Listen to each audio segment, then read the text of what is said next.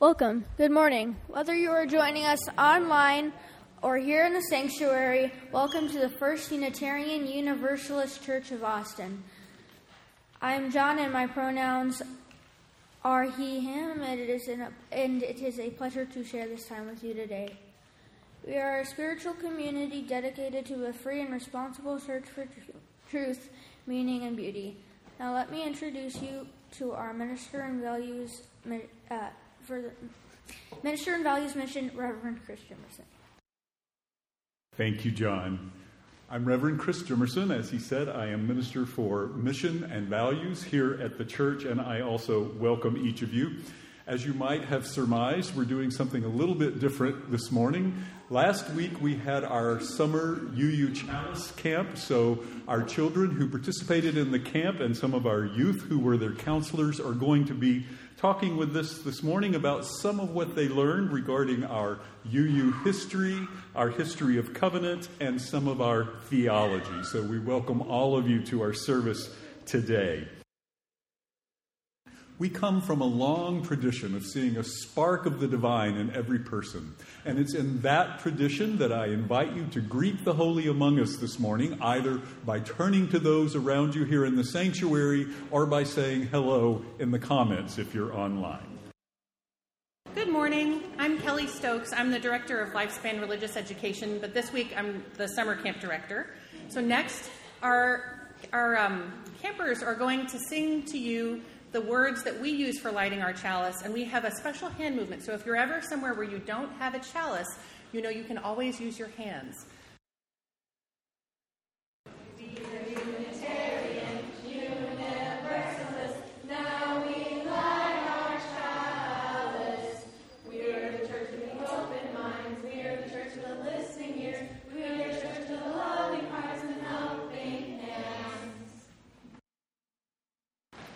Our call to worship comes from Antoine de Saint-Exupéry, generation to generation. In a house which becomes a home, one hands down and another takes up the heritage of mind and heart, laughter and tears, musings and deeds. Love, like a carefully loaded ship, crosses the gulf between the generations.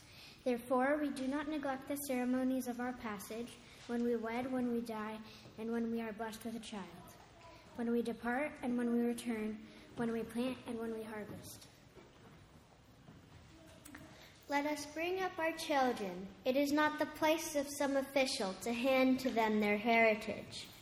If others impart to our children our knowledge and ideals, they will lose all of us that is wordless and full of wonder. Let us build memories in our children, lest they drag out joyless lives, lest they allow treasures to be lost because they have not been given the keys. We live not by things, but by the meanings of things. It is needful to transmit the passwords from generation to generation. One of the things that binds First UU together as a religious community is that we have a mission. The congregation wrote it together and put it on the wall, and we say it together every Sunday. Let's say it together now. Together, we nourish souls, transform lives, and do justice to build a beloved community. Thank you.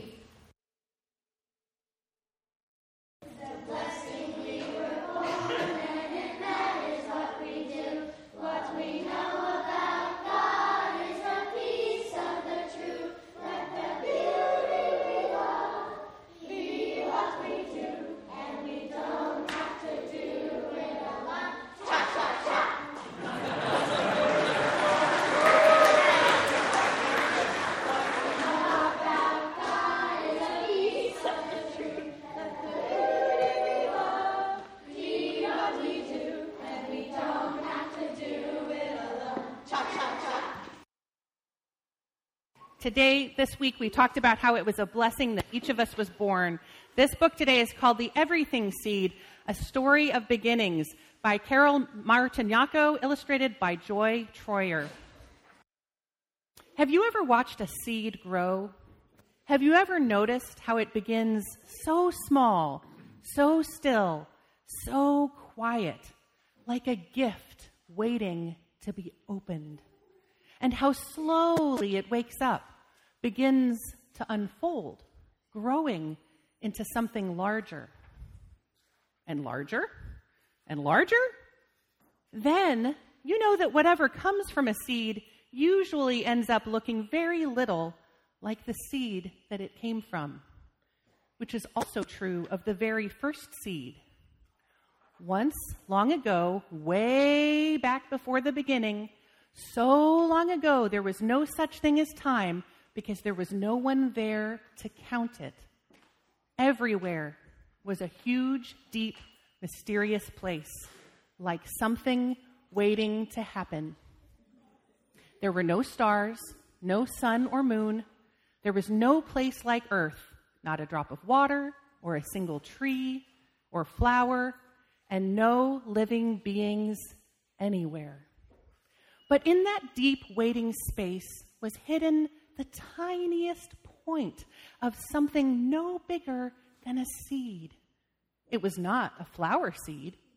It was not a tree seed.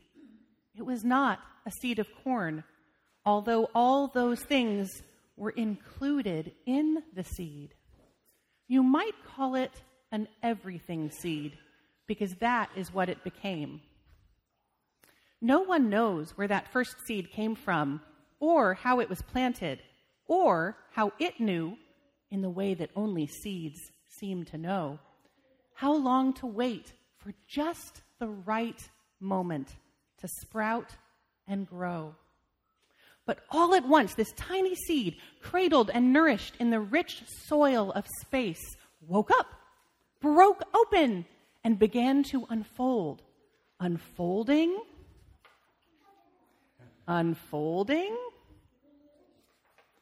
and blossoming forth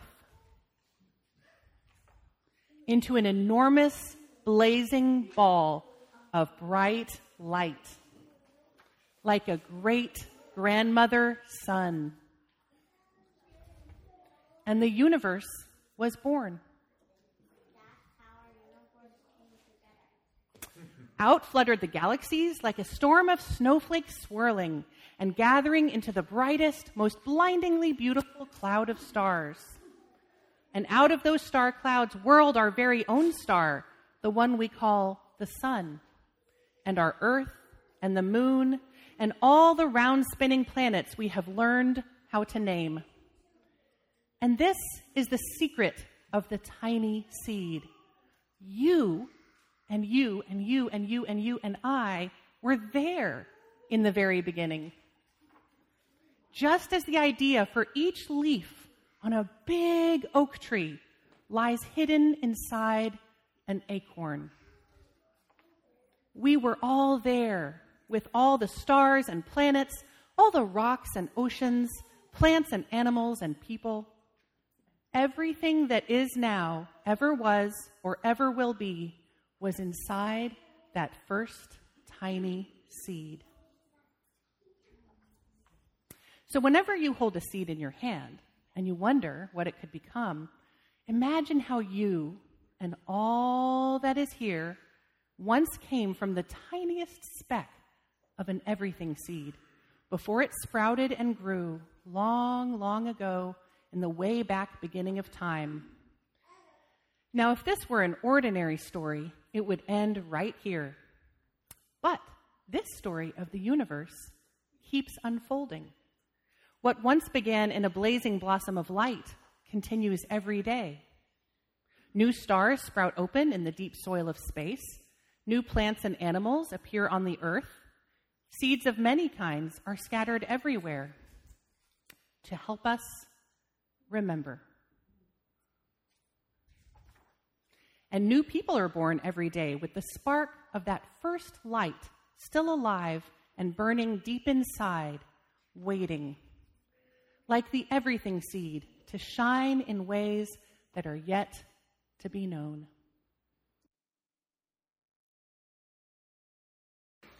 These theological statements we explored during camp this week, written by creators of Chalice Camp curriculum, reserved Sherry Prude Home and Layla Abraham. It's a blessing each one of us was born. It matters what we do with our lives. What each of us knows about God is a piece of the truth. We don't have to do it alone. I invite you to join me now in a spirit of prayer or meditation. And in that spirit, to concentrate upon our breathing. To breathe in, breathe out. To follow our breath to a deeper place inside. That place of greater wisdom. That place of undying gratitude for the cycle of life, generation upon generation upon generation.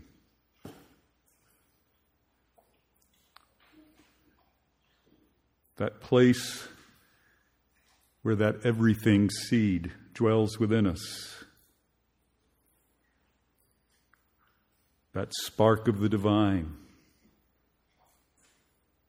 That everlasting light. And breathing together, we enter into a time of sacred silence together, remembering that the sounds of small children and other human sounds are a part of that sacred silence in this congregation.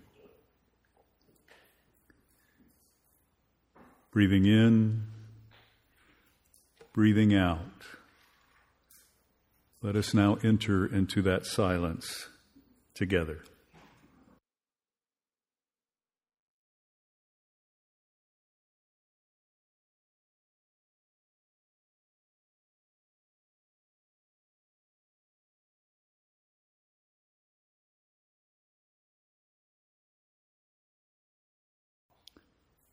I invite you now to light candles of sorrow, joy, remembrance, hope, and when our music concludes, to maintain the meditative silence.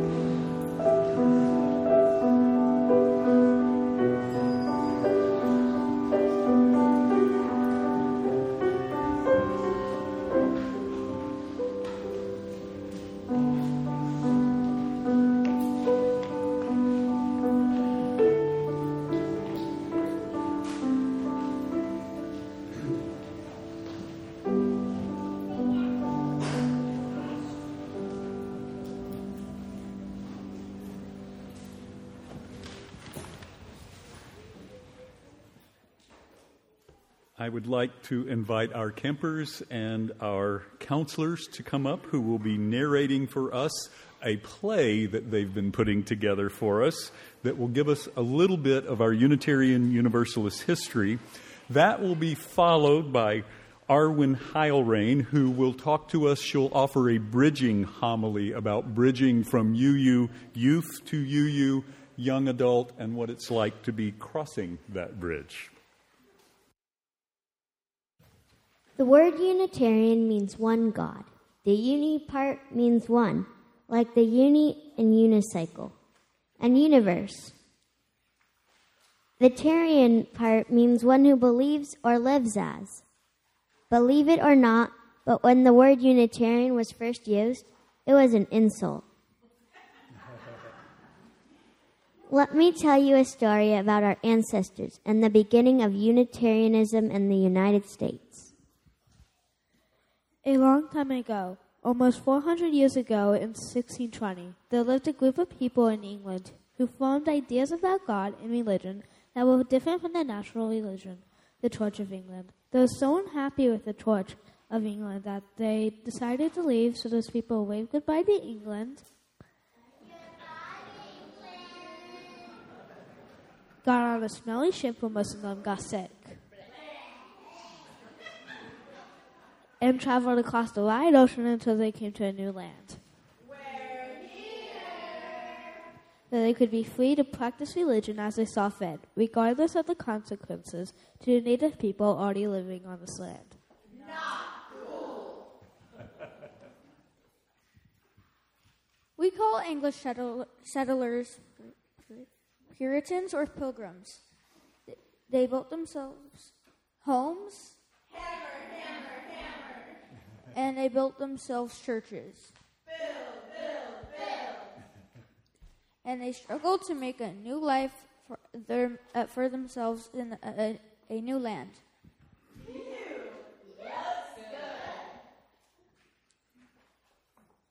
Those people had babies,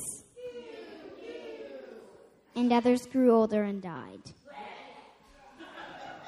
And then they had more babies, and then more people died. And then more people were born until a few generations, and 200 years passed to early 1800s. Now all these people, the great grandchildren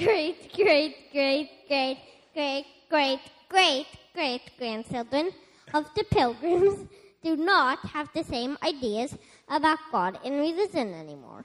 In fact, they started to fight with one another about the nature of God and the church.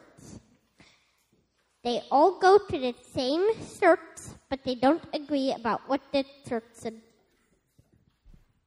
One group, the Calvinists, believed that all people are born sinful and that they are more likely to do bad things than good things. People are born bad. The Calvinists believed God has already decided who will go to heaven and who will go to hell, and we don't have much choice in the matter.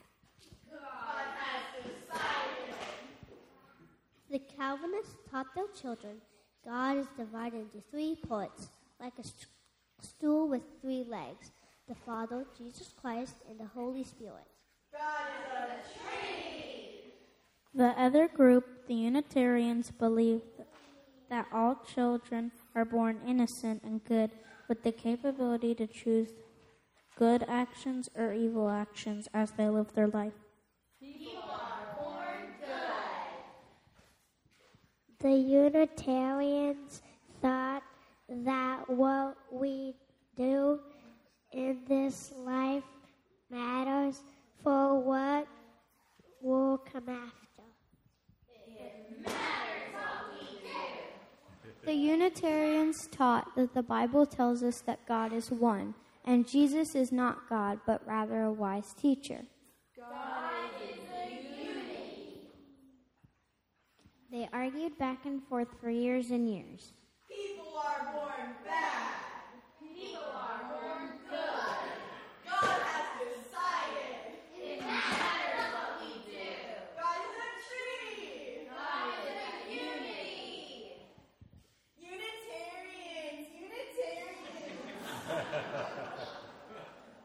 Until they decided to become two separate churches. A famous minister, Reverend William Early Channing, preached a sermon called On Unitarian Christianity.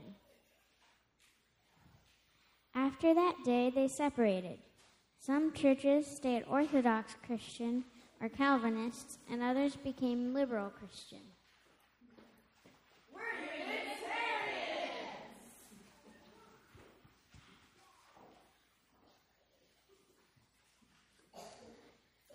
And that is the story of how we got our name and a part of what our ancestors believed.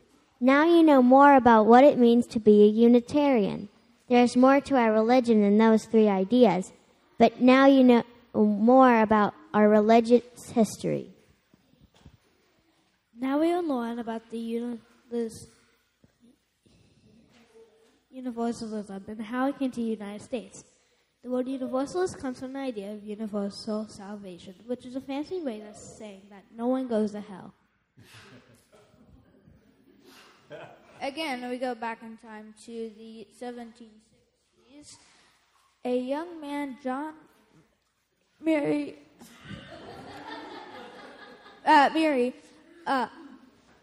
is living in England and is walking in a crowd when he comes upon street ministers.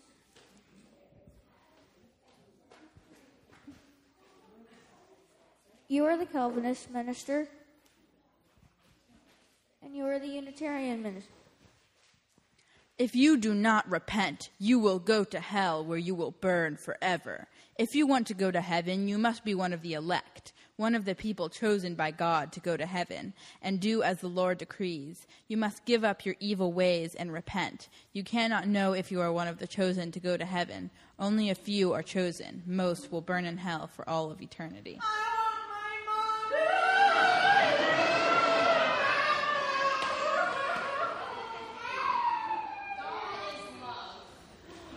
Brothers and sisters, you need not fear eternal damnation.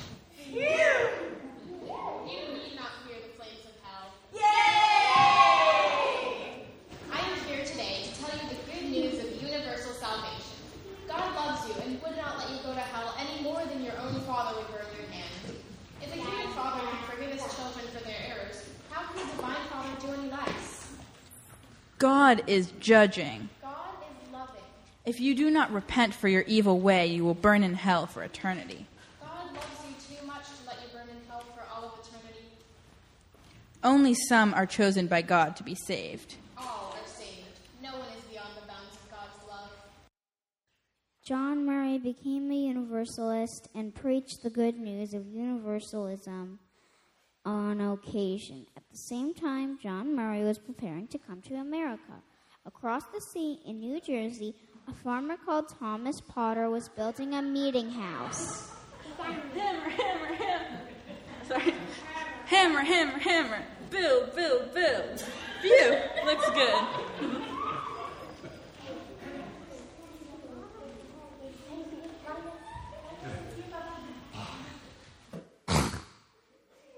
Thomas Potter waited for more than 10 years for someone to come preach the good news of universal salvation before John Murray ship became stranded on a sandbar in Good Luck, New Jersey, near Thomas Potter's field. Thomas Potter convinced John Murray to preach the good news of universalism if the winds had not taken him away by Sunday. The winds did not change, and the first universalist sermon was preached in North America. Brothers and sisters, you need not fear eternal damnation. You need not fear the flames of hell. I am here today to tell you the good news of universal salvation. God loves you and would not let you go to hell any more than your own Father would burn your hand. If a human father can forgive his children for their errors, how can a divine Father do any less? God is loving. God is loving. God loves you too much to let you burn in hell for all eternity. God loves you too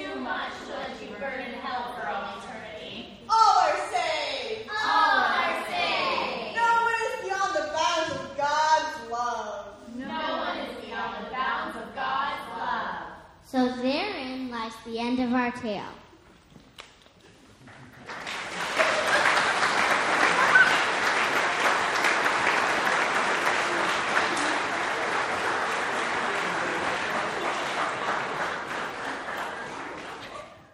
Hey, y'all. My name is Arwen Heilrein. I'm 18, and I just graduated high school. Thank you. When I was a little kid, so many things were black and white. I loved the bagels at church, but I hated waking up early. I loved pineapple, but I hated hot tamales. I loved climbing trees, but I hated cleaning my room. There was no space for a gray area. For me, a lot of growing up has been learning to see the good and the bad, the pros and the cons in everything, the things that I love and the things that I hate. This past Monday, I got back from a trip to Ecuador to visit my grandma. I had been traveling my whole life. I took my first international flight before I turned 1. I love planes. I love the little pretzels. I love the sound of the engines. I love the excited feeling in my stomach of traveling somewhere new and exciting, or the gentle feeling of safety of coming back to Texas, to where I've lived my whole life, to my home. My favorite part about planes is when I'm just high enough that I can look over the ground all the way to the horizon, but not so high that the clouds block my view. I love when I'm flying at night and I can see the whole city laid out under me in twinkling lights. And I especially love flying over the countryside of Texas. The farms and the hillsides and giant warehouses look like a patchwork blanket to me, stitched together with highways. Some patches have a random corner cut off of them. Some are dusty and look abandoned. Sometimes there's a random tiny town made up of its own patches and city blocks. And some patches are deep forest that seem to defy everything by existing all alone in the swaths of heat and dust. And the highways are sometimes entirely empty and sometimes buzzing with the traffic of long-haul truckers, a teenager on their first solo road trip, maybe a brother going to visit his sibling for the first time in years, a best friend going to an unexpected funeral, and so many people on so many adventures that I will never know about. But looking down from the airplane, it is all so beautiful. I love this view of Texas. I've never lived anywhere else, but staying here has been something I've had to fight for. I've spent afternoons on the Capitol steps, screaming till I'm hoarse because a little girl in one of my communities was shot and killed. And I've spent days on end sitting inside, surrounded by people from this church and from UUs across the state, quietly listening and just being visible, because the very existence of people like me is controversial. The politicians there do not believe that youth should have the ability to explore their gender identities. There's a picture of me posted on the cover of The Statesman as I quietly cried in the gallery as they passed SB 14, the law that bans gender-affirming care for youth in Texas. Because sometimes quiet visibility, surrounded by people of my faith, is all that I have to offer the world. I've come to terms with my mom's and little sister leaving the country, and I've applied to out-of-state colleges just to make sure I know I have that option. I've sat in the heat and chiggers of U-Bar-U with a 10-year-old non-binary kid asking me why their best friend had to leave. Working with the kids there gives me hope for the future. And I've taken yearly pictures on the bluebonnets on the side of the highway. I've struggled with my faith, and I've attended all 3 UU churches in the Austin area because connection with like-minded people keeps me sane. I've watched the Zilker musical every summer with sweat dripping down my face, and I've left class to dance in a surprise thunderstorm. This place has shaped me in every way. It has taught me how to be strong and fight for my rights, and it has taught me how to be soft as I watch the hummingbirds at sunset. Staying in Texas has not always been easy. There are vast, dusty patches of it where I'm afraid to walk alone at night. There are highways that I've driven dozens of times, but still love watching the horizon as I go down them. There are tiny towns that I know like the back of my hand, but I still feel like an outsider when I'm there. And there are UU churches in tiny towns like Kerrville that seem to defy everything just by existing. This place is so complicated, and I don't think I entirely understand it yet. But then on Monday, as I was flying home, sitting on the airplane by myself, looking down at the vastness of this place, I could not have been more happy to call this patchwork state my home, every single square included. This church, U, and this faith has been so instrumental in that for me. It has been a safe place to come back to when I'm tired and need to regenerate, and has been a never-ending source of energy and people to fight alongside me. It has helped me grow into the person that I am now. Now, it is no longer necessary for me to understand or like every part of a person or a place for me to love it, as long as the overall picture is something that brings me a feeling of gentle safety. Thank you. That play reminded me that Unitarian and Universalist minister before we merged, Thomas Starr King, said the difference between the two is that the Universalists thought that God was too good to damn them, and the Unitarians thought they were too good to be damned by God.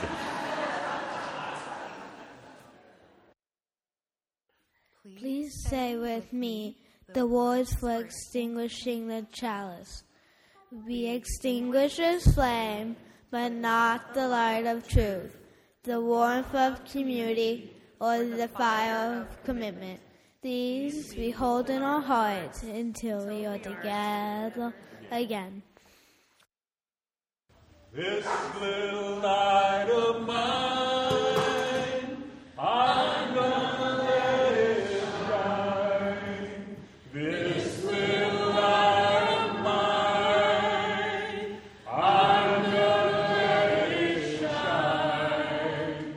This little light of mine, I'm gonna let it shine. Let it shine, let it shine, let it shine. Go in peace. This is a production of the First Unitarian Universalist Church of Austin. For more information, go to our website at austinuu.org.